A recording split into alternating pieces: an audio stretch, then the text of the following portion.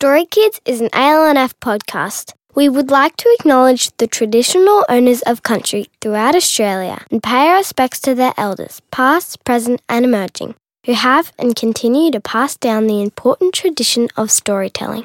Do you know what time it is? Yes, it's time for Story Kids. Story Kids! Welcome to a special NAIDOC Week series of Story Kids, an ALNF podcast. At Story Kids, we talk to young people about their original stories and bring them to life with amazing actors, music and sound. This NAIDOC Week, we're heading out to Wilcannia Central School every day to hear their stories and bring them to life with some fabulous narrators. I'm Amelia, and today's story comes from 12-year-old Sophie, who loves getting out into nature and doing lots of fun things with her family, like camping, catching yabbies and hunting pigs. Taking us out into Sophie's weekends is Casey Donovan. Sophie's Weekends by Sophie. Sophie lived in a house near the hospital. She lived with her mum, Desmond, and her little brother Bobby. On the weekend, she went yabbying down at the river with her brother and her cousins, Shivali and Tylela, and Mum and Desmond. Desmond put a new net in the water. He put dead fish in the net as the bait to catch the yabbies. Tylela checked the other net that had been there overnight. "Look how many yabbies," she squealed. Desmond picked them up one by one and started counting them as he put them in the bucket. He counted 40 yabbies. "Geez, it's gonna be a good feed for us," Mum said excitedly. Desmond boiled the yabbies in a big pot and they ate them at night with vinegar. Sophie and Bobby also loved to go pigging with their dad. Wild pigs are feral. They dig holes in the creek. You can see where they've been from their tracks, and you can tell because of the scraps of dead animals they leave behind. They will eat anything. They even eat their own piglets if they have too many. Sophie, Dad and Bobby drove out of town, along a dirt track and into the bush. It was very dead. The bushes were dead, red dirt all round, and no sign of water. Sophie opened the gate into the paddock, and when she looked up, 2 black crows were sitting on the branch of the coolabah tree, carking at them. Sophie and Bobby climbed onto the back of the truck with the 4 dogs, Suki, Tate, Nala and Miranda. They wagged their tails and they were panting in the hot sun. The wind was rushing into Sophie's face and she kept blinking in the dust.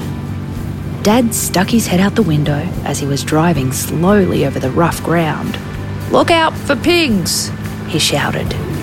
Sophie shaded her eyes and looked around the paddock. Something jumped out from a clump of mulgas and the dogs pricked their ears. Sophie banged on the roof of the ute. "Over there," she shouted. The dogs jumped off the back and off the ute and raced towards the tree. "Oh, gosh," yelled Dad. "That's just a kangaroo." He whistled for the dogs to come back to him, but they didn't hear. Sophie and Bobby jumped off the back and chased after the dogs. Dad revved the engine and went full speed ahead over the bushes and rocks. The dogs lost the kangaroo when it disappeared behind a big rock. They flopped down, panting. When Dad caught up to them, they all smiled at him, but he had an angry look on his face.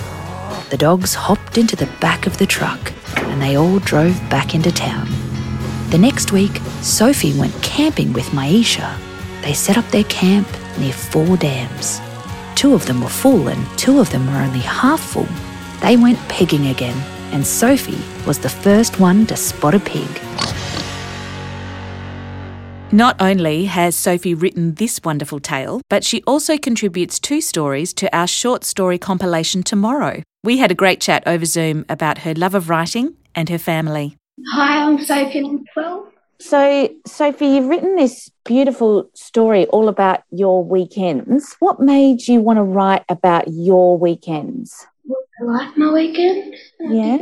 And what do you like about your weekends? Being with my family. Yeah.